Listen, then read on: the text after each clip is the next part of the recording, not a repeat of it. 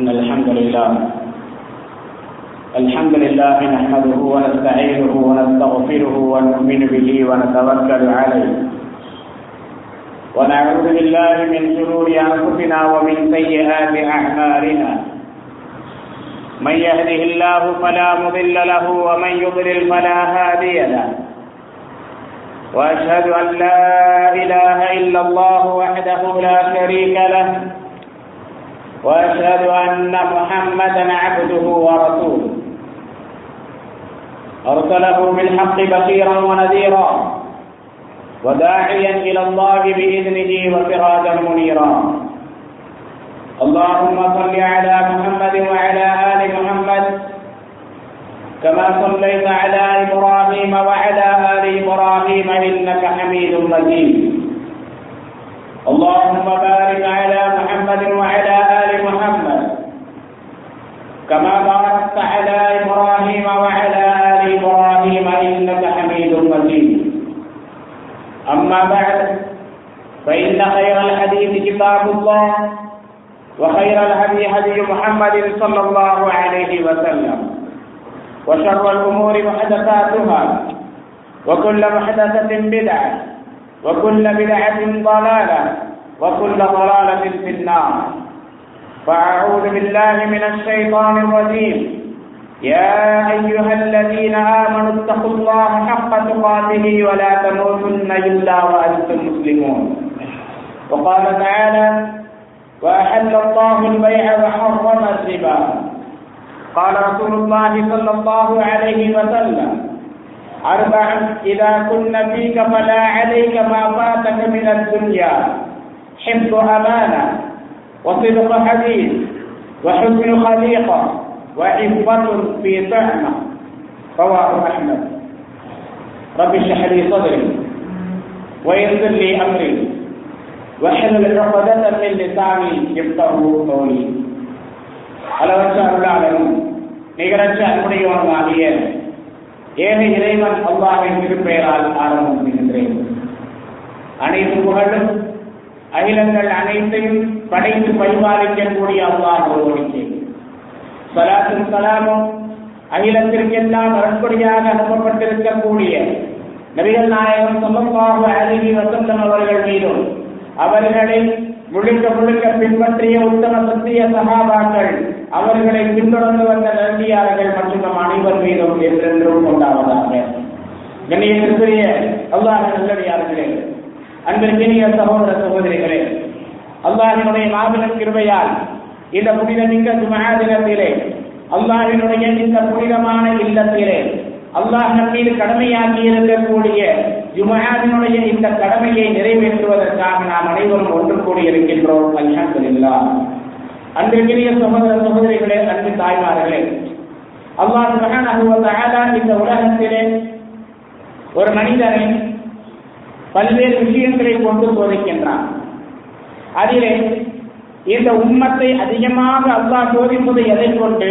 நபிகள் நாயகம் ஸல்லல்லாஹு அலைஹி வஸல்லம் அவர்கள் கூறுகின்றார்கள், லிகுல்லி உம்மத்தின் ஃபித்னத்துன், ஒவ்வொரு சமுதாயத்திற்கும் ஒரு சோதனை இருக்கின்றது. ஃபித்னத்து உம்மத்தி அல் மால், என்னுடைய சமுதாயத்தின் சோதனை செல்வம் பொருளாதாரம் என்று சொன்னார்கள். நபிகள் நாயகம் ஸல்லல்லாஹு அலைஹி வஸல்லம் அவர்கள் கூறுகின்றார்கள் மற்றொரு ஹதீஸிலே, நாளை வறுமை நாளில் ஒரு அடியான் 5 விஷயங்களுக்கு பதில் சொல்லாமல் கியாமத் நாளிலே அவன் ஒரு அடி கூட எடுத்து வைக்க முடியாது. என்னென்ன விஷயங்கள்? அனுமுறைஹி ஃபீமா அப்னா, அவனுடைய வயதை அவன் எவ்வாறு கழித்தான். வஅன் ஷபாபிஹி ஃபீமா அபலா, அவனுடைய வாலிப பருவத்தை அவன் எவ்வாறு கழித்தான்.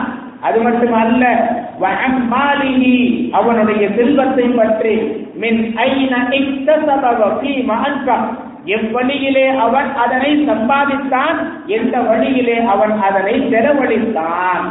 அதற்கடுத்து வஅன் இல்மிஹி, அவனுக்கு அல்லாஹ் கொடுத்த கல்வி, எவ்வாறு அதன்படி அமல் செய்தான் என்ற இந்த 5 விஷயங்களுக்கு பதிலளிக்காமல் ஒரு அடியான் ஒரு அடி கூட மறுமை நாளிலே எடுத்து வைக்க முடியாது என்று நபிகள் நாயகம் ஸல்லல்லாஹு அலைஹி வஸல்லம் அவர்கள் கூறுகிறார்கள்.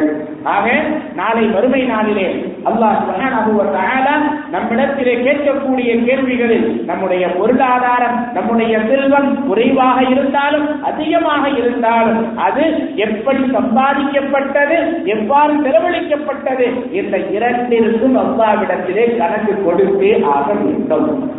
இந்த உலகத்திலே பார்க்கின்றோம், ஒருவன் அவனிடத்திலே செல்வம் வரும் வரைக்கும், செல்வம் இல்லாத வரை நல்லவனாக, சிறந்தவனாக, ஒழுக்கமுள்ளவனாக, இபாதத் செய்யக்கூடியவனாக, வணக்கசாலியாக இருப்பான். அல்லாஹ் அவனுக்கு செல்வ செழிப்பை கொடுத்து விட்டான் என்று சொன்னான். அவனுக்கு அல்லாஹ் செல்வத்தை அதிகப்படுத்தி கொடுத்து விட்டான் என்று சொன்னால் அவனுடைய நடை, உடை, பாவனை, பேச்சு, செயல்பாடுகள் அனைத்தும் மாறி அல்லாஹ்வையே நிராகரிக்கக்கூடிய ஒரு நிலைக்கு அவன் வந்து விடுகின்றான் என்பதை குர்ஆன் ஹதீஸும் நமக்கு சொல்லுகின்றது. நம்முடைய நடைமுறையும் இதனை இன்று நமக்கு காண்பித்துக் கொண்டு இருக்கின்றது. ஆகவே ஒரு முஃமினிடத்திலே, குறிப்பாக ஒரு வியாபாரம் செய்யக்கூடிய, தொழில் செய்யக்கூடிய, அதிகமாக சம்பாதிக்கக்கூடிய ஒரு முஃமினிடத்திலே எப்படிப்பட்ட பண்புகள் இருக்க வேண்டும் என்பதை அல்லாஹ்வின் தூதர் ஸல்லல்லாஹு அலைஹி வஸல்லம் அவர்கள் கூறுகின்றார்கள். அஹ்மதிலே வரக்கூடிய ஹதீஸ், அல்லாஹ்வின் தூதர் ஸல்லல்லாஹு அலைஹி வஸல்லம் அவர்கள் கூறுவதாக அப்துல்லாஹ் இப்னு அமர் ரலியல்லாஹு அன்ஹு அவர்கள் அறிவிக்கின்றார்கள், அர்பஅன் இதா குன்ன ஃபீக ஃபலா அலைக மா ஃபாதக மினத் துன்யா. 4 விஷயங்கள் உன்னிடத்திலே இருந்து விட்டால், 4 பண்புகள் உன்னிடத்திலே இருந்து விட்டால், உலகத்தில் இருந்து எது உன்னை விட்டு சென்று விட்டாலும், உலகத்தில் இருந்து எது உன்னிடமிருந்து சென்று விட்டாலும் நீ அதற்காக கவலையே பட மாட்டாய். உனக்கு அதை எண்ணி கவலையே வராது. உன்னுடைய செல்வம் உன்னை விட்டு போகட்டும், உன்னுடைய குடும்பம் போகட்டும், உடல் ஆரோக்கியம் போகட்டும், எதுவாக இருந்தாலும் சரி, உலகத்திலிருந்து நீ எதனை இழந்தாலும் இந்த 4 பண்புகள் உன்னிடத்திலே இருந்தால் உனக்கு கவலை என்பது இருக்காது. என்னென்ன அந்த 4 பண்புகள்? முதலாவதாக நபி ஸல்லல்லாஹு அலைஹி வஸல்லம் அவர்கள் கூறுகின்றார்கள், அமானிதத்தை பாதுகாப்பது. அமானிதத்தை பாதுகாப்பது. இரண்டாவது உண்மையை பேசுவது. மூன்றாவது நல்ல ஒழுக்கத்தோடு இருப்பது. நான்காவது சம்பாதிப்பதிலே, உண்ணுவதிலே ஹலாலானதை தேடுவது. இந்த 4 பண்புகள் உன்னிடத்திலே இருந்து விட்டால், உலகத்திலிருந்து எது உன்னை விட்டு சென்று விட்டாலும், எதை நீ இழந்தாலும் உனக்கு இன்னி அளவு கூட எந்த விதமான கவலையும் இருக்காது என்று நபி ஸல்லல்லாஹு அலைஹி வஸல்லம் அவர்கள் கூறுகின்றார்கள். பெரும்பாலும் நாம் பார்க்கின்றோம், இந்த உலகத்திலே ஒரு மனிதன் கஷ்டப்பட்டு சம்பாதிக்கும் பொழுது இழப்பு ஏற்பட்டு விட்டது என்று சொன்னால் அந்த நேரத்திலே அதை அவனால் தாங்கிக் கொள்ளவே முடிவது இல்லை. அல்லாஹ்வுடைய உதவியை கொண்டு மூமின்கள், இறை நம்பிக்கையாளர்கள் அல்லாஹ்வின் மீதும் மறுமை நாளின் மீதும் விதியின் மீதும் நம்பிக்கை வைத்திருப்பதன் காரணமாக அல்லாஹ்வின் தூதர் ஸல்லல்லாஹு அலைஹி வஸல்லம் அவர்களுடைய போதனைகளுடைய அடிப்படையிலே செயல்படுவதன் காரணமாக பொருளாதார இழப்போ வேறு சில இழப்புகளோ ஏற்பட்டு விட்டால் மிகப்பெரிய துக்கத்தையோ அல்லது தன்னுடைய அழிவிற்கான முடிவையோ தேடிக்கொள்வது இல்லை. இவர்கள் அல்லாஹ்வையும் அவருடைய தூதரையும் மறுமை நாளையும் விதியையும் நம்பாமல் இருக்கின்றார்களோ அப்படிப்பட்ட மக்களை பார்க்கின்றோம். பொருளாதார இழப்பு ஏற்பட்டு விட்டால் தற்கொலை செய்து கொள்கின்றார்கள். பொருளாதார இழப்பு ஏற்பட்டு விட்டால் பைத்தியக்காரர்களாக ஆகிவிடுகின்றார்கள். எத்தனை நீதிகளிலே பார்த்திருக்கின்றோம். கடன் தொல்லையின் காரணமாக, வியாபாரத்திலே ஏற்பட்ட நஷ்டத்தின் காரணமாக அல்லாஹ் பாதுகாக்க வேண்டும், குடும்பத்தோடு தொழில் அதிபர் தற்கொலை செய்து கொண்டார். எவ்வளவு நிகழ்வுகளை பார்த்திருக்கின்றோம். ஒரு சிறிய விரக்தி என்றாலும் அல்லாஹ்வின் மீதும் அவனுடைய தூதரின் மீதும் மறுமை நாளின் மீதும் நம்பிக்கை இல்லை என்று சொன்னால் அதனை தாங்கிக் கொள்ளக்கூடிய மனப்பக்குவம் இறை மறுப்பாளர்களிடத்திலே குறைவாக இருக்கின்றது. மூமின்களிடத்திலும் குறைந்து வருகின்றது என்பது வேதனையான விஷயம். இன்றைய அல்லது நேற்றைய செய்தியிலே நீங்கள் பார்த்திருக்கலாம். திருப்பூருக்கு அருகிலே ஒரு ஊரில் 17 வயது சிறுமியும் 7ஆம் வகுப்பு படிக்கக்கூடிய சிறுவன் இருவரும் அக்காள் தம்பி, இருவரும் சகோதர சகோதரிகள். இருவருக்கும் தீபாவளி தினத்தன்று டிவியை பார்ப்பதிலே ஏற்பட்ட சண்டையின் காரணமாக 17 வயது அந்த சிறுமி மனக்குடைந்து தற்கொலை செய்து கொண்டாள் என்ற செய்தியை நாம் பார்த்தோம். ஆக ஒரு சிறிய தோல்வியை கூட, ஒரு சிறிய இழப்பை கூட, தான் விரும்பிய ஒரு நிகழ்ச்சியை பார்க்க முடியவில்லை என்பதற்காக கூட அல்லாஹ் பாதுகாத்துக் கொள்ள வேண்டும். நம்மை எல்லாம், நம்முடைய பிள்ளைகளை, நம்முடைய சந்ததிகளை அல்லாஹ் பாதுகாக்க வேண்டும். தற்கொலை செய்யக்கூடிய அளவிற்கு செல்லக்கூடிய நிலையை என்று நாம் பார்க்கின்றோம். ஆக உங்களுடைய நேரம், உங்களுக்கு பிடித்தமான நிகழ்ச்சி, உங்களுடைய செல்வம், உங்களுடைய பொருளாதாரம், உங்களுக்கு நெருக்கமானவர்கள், எது உங்களை விட்டும் சென்று விட்டாலும், எதை இழந்தாலும், இந்த 4 பண்புகள் உங்களிடத்திலே இருந்தால் நீங்கள் ஒருபோதும் கவலை அடைய மாட்டீர்கள், தவறான முடிவை எடுக்க மாட்டீர்கள் என்ற அழகான வழிமுறையை நபிகள் நாயகம் ஸல்லல்லாஹு அலைஹி வஸல்லம் அவர்கள் கூறுகின்றார்கள். இந்த ஹதீஸ் மிக சிறிய ஹதீஸாக இருந்தாலும் நபிகள் நாயகம் ஸல்லல்லாஹு அலைஹி வஸல்லம் அவர்களுக்கு அல்லாஹ் வழங்கியிருந்த 5 அற்புதங்களில் ஒன்றாக இருக்கின்றது. அல்லாஹ்வின் தூதர் ஸல்லல்லாஹு அலைஹி வஸல்லம் அவர்கள் கூறுகின்றார்கள், முன் சென்ற நபிமார்களுக்கு கொடுக்கப்படாத சில சிறப்பம்சங்கள், அற்புதங்கள் எனக்கு வழங்கப்பட்டிருக்கின்றன. அதிலே ஒன்று என்ன? அதில் ஒன்று ஜவாமிஉல் கலிம், ரத்தின சுருக்கமான வார்த்தைகள், மிக சுருக்கமான வார்த்தையிலே ஆழமான கருத்துக்கள் பொதிந்த விஷயங்களை நான் உங்களுக்கு போதிப்பேன், எடுத்து சொல்லுவேன் என்று நபி ஸல்லல்லாஹு அலைஹி வஸல்லம் அவர்கள் கூறுகின்றார்களே, அப்படிப்பட்ட ஆழமான ஒரு ஹதீஸ் தான். 4 விஷயங்கள் தான், 2 வரியிலே முடியக்கூடிய ஹதீஸ் தான். ஆனால் ஒரு மனிதனுடைய வாழ்க்கையிலே, ஒரு சமூகத்தினுடைய வாழ்க்கையிலே, ஒரு வியாபாரியினுடைய வாழ்க்கையிலே எப்படிப்பட்ட முன்னேற்றத்தை இது கொண்டு வருகின்றது என்பதை நாம் இந்த ஹதீஸின் மூலமாக அறிந்து கொள்ளலாம். நபிகள் நாயகம் ஸல்லல்லாஹு அலைஹி வஸல்லம் அவர்கள் ஒரு தனி மனிதனும் சரி, ஒரு சமூகமும் சரி, சீராக இருக்க வேண்டும் என்பதற்காக இந்த 4 விஷயங்களை நமக்கு கற்றுக் கொடுத்திருக்கின்றார்கள்.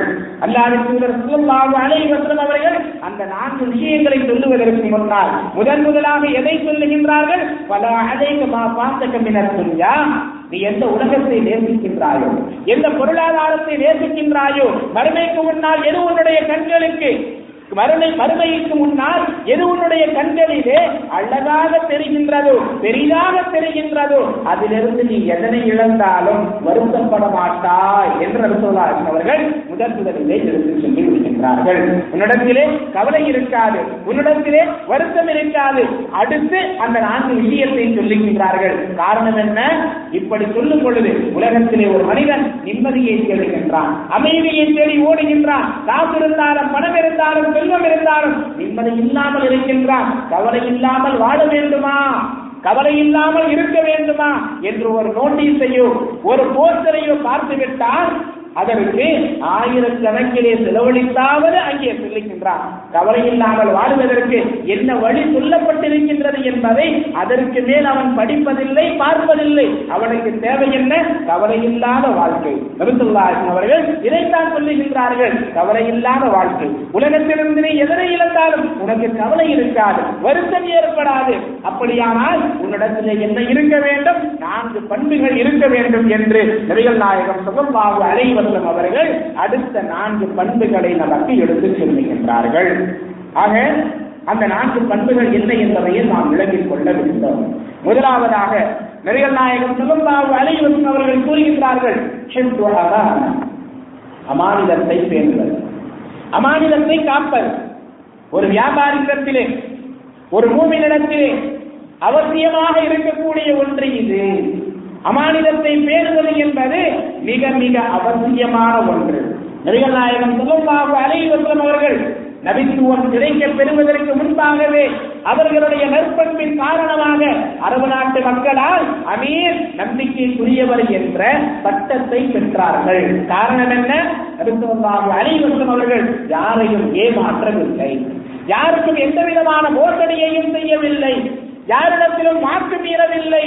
ஆக ஒரு முஃமினுடைய, குறிப்பாக ஒரு முஃமினான வியாபாரியினுடைய, தொழில் செய்யக்கூடியவனுடைய எப்படி இருக்க வேண்டும் என்பதை நபி ஸல்லல்லாஹு அலைஹி வஸல்லம் அவர்கள் கூறுகின்றார்கள். உங்களிடத்திலே அமானிதத்தை பேணக்கூடிய பண்பு இருந்தால் உலகத்திலிருந்து எதை நீங்கள் இழந்தாலும் நீங்கள் கவலைப்பட வேண்டிய அவசியம் இல்லை. அப்படியானால் ஒரு மூமின், ஒரு மூமினான வியாபாரி, தொழிலை செய்யக்கூடியவன், அவர் ஏமாற்றக்கூடியவனாக இருக்க மாட்டான். பிறரை ஏமாற்றக்கூடாது, பிறரை எந்த விதத்திலும் அவன் வஞ்சகம் செய்துவிடக் கூடாது என்பதை நபி ஸல்லல்லாஹு அலைஹி வஸல்லம் அவர்கள் கூறுகின்றார்கள். நபிகள் நாயகம் ஸல்லல்லாஹு அலைஹி வஸல்லம் அவர்கள் வியாபாரத்தினுடைய விஷயத்தில் தான் கூறினார்கள், மன் ரஷனா ஃபலைஸ மின்னா, யார் நம்மை ஏமாற்றுகின்றாரோ அவர் நம்மை சார்ந்தவர் அல்ல. அல்லாஹ்வின் தூதர் ஸல்லல்லாஹு அலைஹி வஸல்லம் அவர்கள் கடைத்தெருவிலே சென்று கொண்டிருக்கின்றார்கள். திடீரென்று ஒரு கடைக்கு செல்லுகின்றார்கள். தானிய மூட்டையிலே கையை விடுகின்றார்கள். மேலே காய்ந்த தானியமும் கீழே ஈரமான தானியமும் இருக்கின்றது. ரசூலுல்லாஹி அவர்கள் கேட்கின்றார்கள், என்ன இது? மேலே காய்ந்த தானியம், கீழே ஈரமான தானியம். யா ரசூலுல்லாஹ், நேற்றைய தினம் மழை பொழிந்தது, தானியம் எல்லாம் நனைந்து விட்டது. நனைந்த தானியத்தை வைத்தால் மக்கள் வாங்க மாட்டார்கள். ஆகவே கீழே நனைந்த தானியத்தை வைத்து மேலே காய்ந்த உலர்ந்த தானியத்தை வைத்திருக்கின்றேன் என்று சொன்னதும் நபிகள் நாயகம் ஸல்லல்லாஹு அலைஹி வஸல்லம் அவர்கள் கூறுகின்றார்கள், மன் ரஷனா ஃபலைஸ மின்னா, யார் நம்மை ஏமாற்றுகின்றாரோ நம்மை சார்ந்தவர் அல்ல. வியாபாரத்திலே உங்களுக்கு எது கிடைக்க வேண்டும் என்று அல்லாஹ் நாடியிருக்கின்றாரோ அதுதான் கிடைக்கும். ஆக ஒருவனை ஏமாற்றி நீங்கள் சம்பாதிக்க வேண்டும் என்று முயற்சி செய்தால் அது அமானிதத்திற்கு மாற்றமானதாக, உங்களுடைய நம்பிக்கைக்கு மாற்றமானதாக ஆகிவிடும்.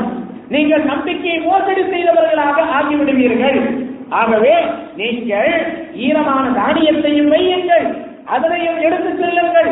ஈரமாகிவிட்டது என்று செல்லுங்கள், தேவைப்படுபவர்கள் வாங்கி செல்லுவார்கள். கீழே ஈரமானதையும் மேலே காய்ந்ததையும் வைத்திருக்கிறார்கள். ஏமாற்றாதீர்கள் என்று ரசூலுல்லாஹி அலைஹி வஸல்லம் அவர்கள் அறிவுறுத்துகின்றார்கள். அவங்க வியாபாரத்திலே நம்பிக்கை என்பது மிக மிக அவசியமான ஒரு பொருளை விற்கின்றோம் என்று சொன்னால் அந்த பொருளை இருப்பதற்காக பொய் சத்தியம் கூட செய்யக்கூடாது என்று நபிகள் நாயகம் ஸல்லல்லாஹு அலைஹி வஸல்லம் அவர்கள் கூறுகின்றார்கள். ஒரு பொருளை விற்பதற்காக பொய் சத்தியம் செய்யக்கூடாது. பெரும்பாலும் நாம் பார்ப்போம், ஒரு பொருளை எடுத்துக்கொண்டால் ஒரு பொருளுடைய விலை 50 ரூபாய் என்று சொன்னால் உடனே எதிரே இருக்கக்கூடியவர் 45 ரூபாய்க்கு கொடுங்களேன் என்று கேட்பார். உடனடியாக வியாபாரி என்ன செய்வார், எனக்கு அசலே 48 ரூபாய் தான் ஆகின்றது, எப்படி 45க்கு கொடுக்க முடியும்? உண்மையாலுமே அசல் 48 ரூபாய் என்று சொன்னால் அது பொய் அல்ல.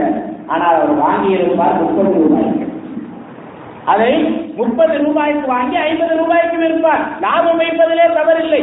ஆனால் அங்கே அவர் சொல்லுகின்றாரே, நான் வாங்கியதே 48 ரூபாய் தான் என்று. இது பொய். ஆக இது ஏமாற்றுவது. அவர் இப்படி சொல்லிவிடலாம், 50 ரூபாய் தான் விலை, வேண்டுமானால் வாங்கிக் கொள்ளுங்கள், இல்லை என்றால் விட்டுவிடுங்கள். இது நேர்மையானது.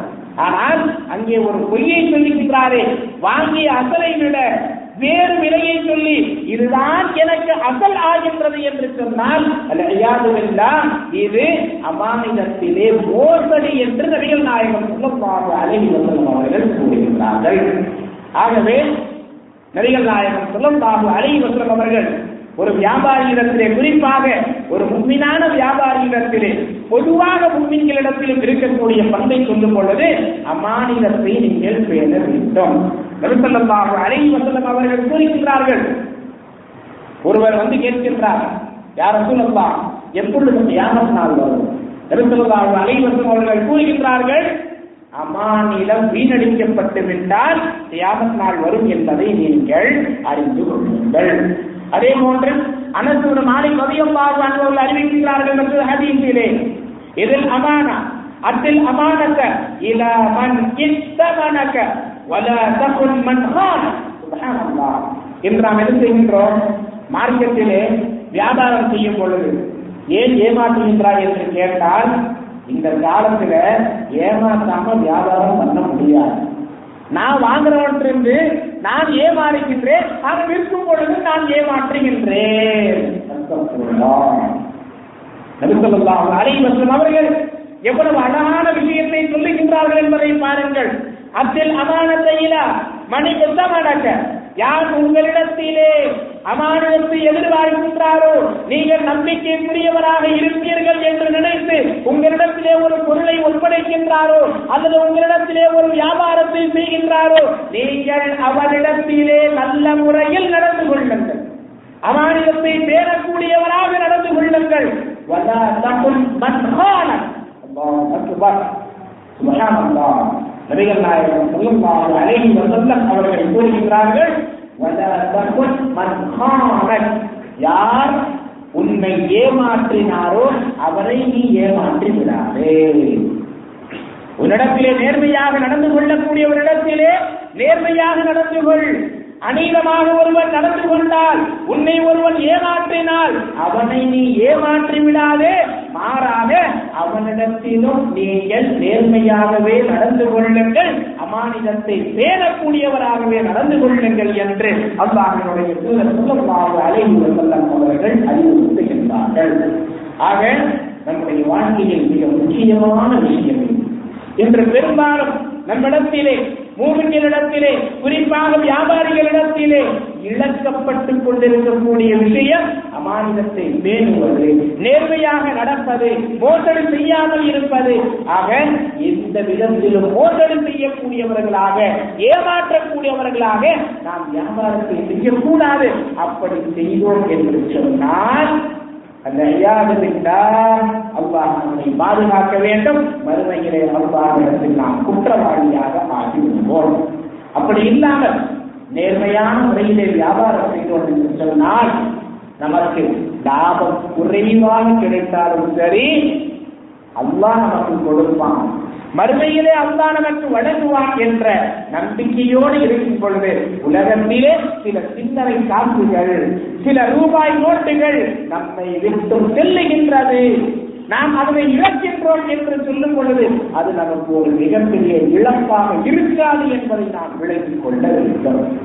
இரண்டாவது பண்பாக நபிகள் நாயகம் ஸல்லல்லாஹு அலைஹி வஸல்லம் அவர்கள் கூறுகின்றார்கள், உண்மையை பேசுவர்.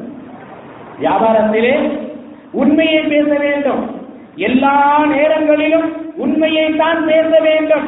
ஒரு மனிதன் உண்மையை பேசினான் என்று சொன்னால் அவனுடைய வியாபாரத்திலே, அவனுடைய வாழ்க்கையிலே அல்லாஹ் சுப்ஹானஹு வ தஆலா பரக்கத்தை செய்வான், அபிவிருத்தியை கொடுப்பான்.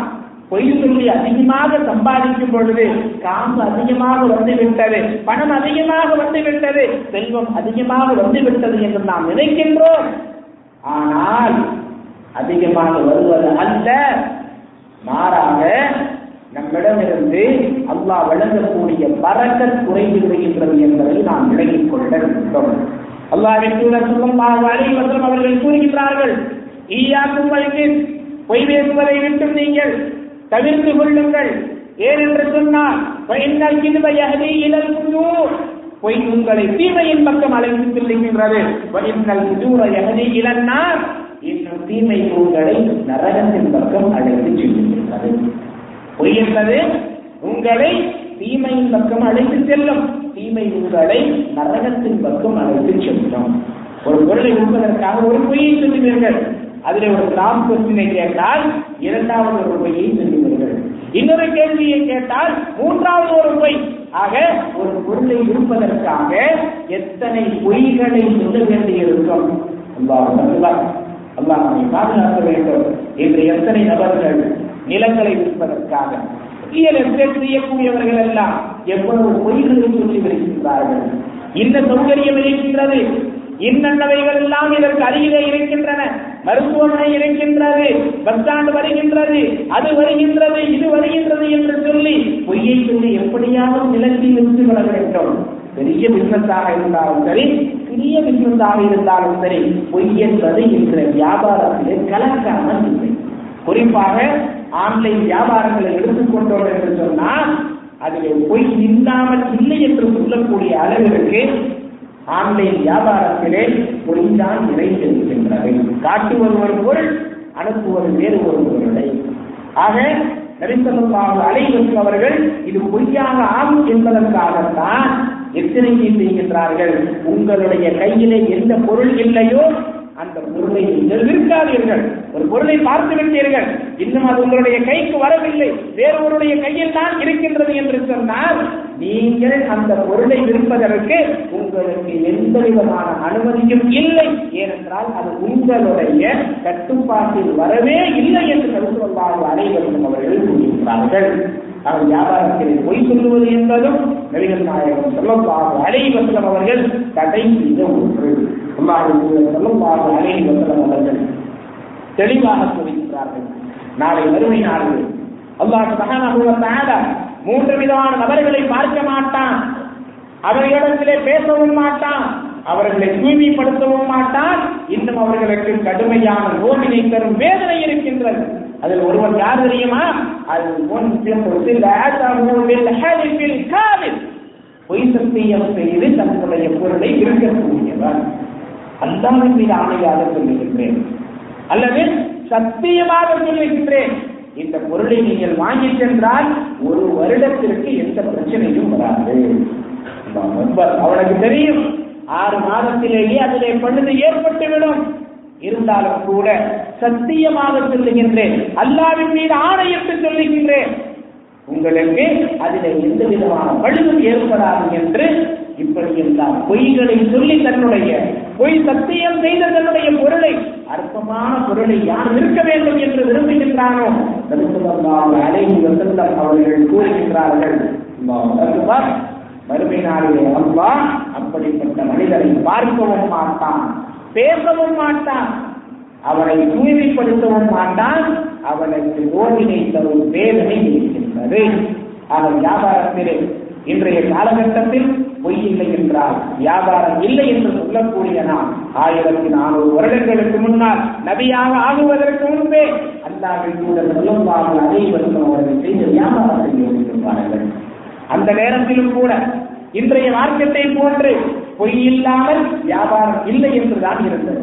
அன்னை ஹதீஜா ரலியல்லாஹு அன்ஹா செல்வ சீமாட்டியாக இருந்தார்கள். அல்லாஹ்வின் தூதர் ஸல்லல்லாஹு அலைஹி வஸல்லம் அவர்களை தன்னுடைய வியாபாரத்திற்கு அனுப்புவதற்கு முன்னால் எத்தனை நபர்களை அனுப்பினார்களோ அவர்கள் அனைவரும் பொய் சொல்லக்கூடியவர்களாக, ஏமாற்றக்கூடியவர்களாகத்தான் இருந்தார்கள். வரக்கூடிய லாபத்தை அன்னை ஹதீஜாவிடத்திலே கொடுப்பதற்கு முன்பாக அதிலே சிலவற்றை அவர்கள் எடுத்துக் கொள்ளக்கூடியவர்களாக, திருடக்கூடியவர்களாக இருந்தார்கள். வியாபாரம் செய்யும் பொழுதும் பொய் சொல்லி வியாபாரம் செய்யக்கூடியவர்களாக இருந்தார்கள். அந்த நேரத்திலே வியாபாரம் செய்த எல்லா மக்களும் அப்படித்தான் இருந்தார்கள்.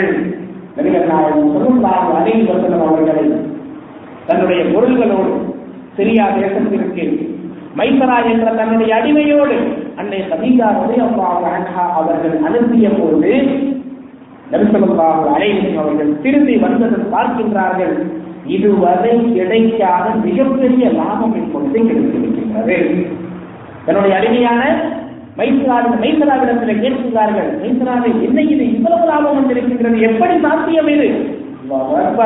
மைசரா கூறுகின்றார், இவர் நேர்மையான முறையிலே வியாபாரம் செய்தார், இவர் பொய் சொல்லவில்லை, உங்களுக்கு வந்த லாபத்திலிருந்து எதனையும் இவர் எடுத்துக் கொள்ளவில்லை, அமானிதத்திலே மோசடி செய்யவில்லை.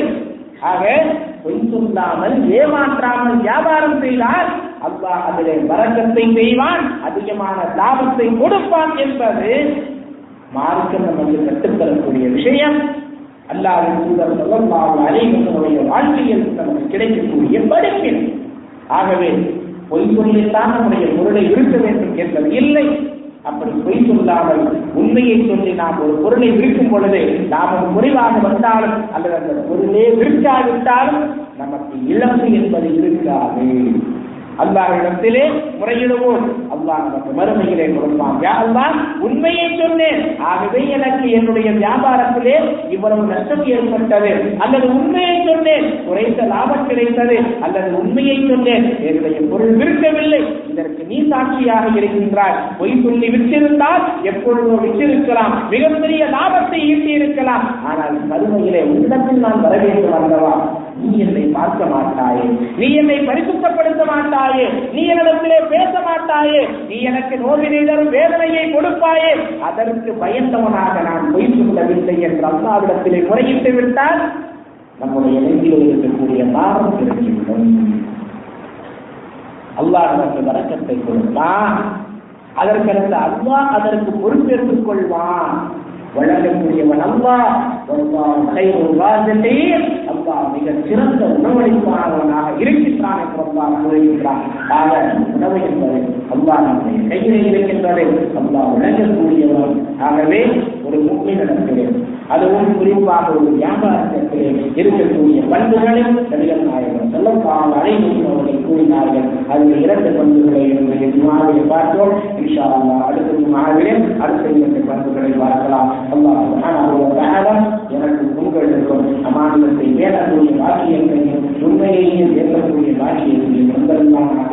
மோசடியை நிறுத்தம், ஏமாற்றுதலை நிறுத்தம் அல்லாஹ் அனைவரையும் பாதுகாப்பானாக. ஆமீன். வ ஆகிரு தஅவானா அல்ஹம்துலில்லாஹி ரப்பில் ஆலமீன்.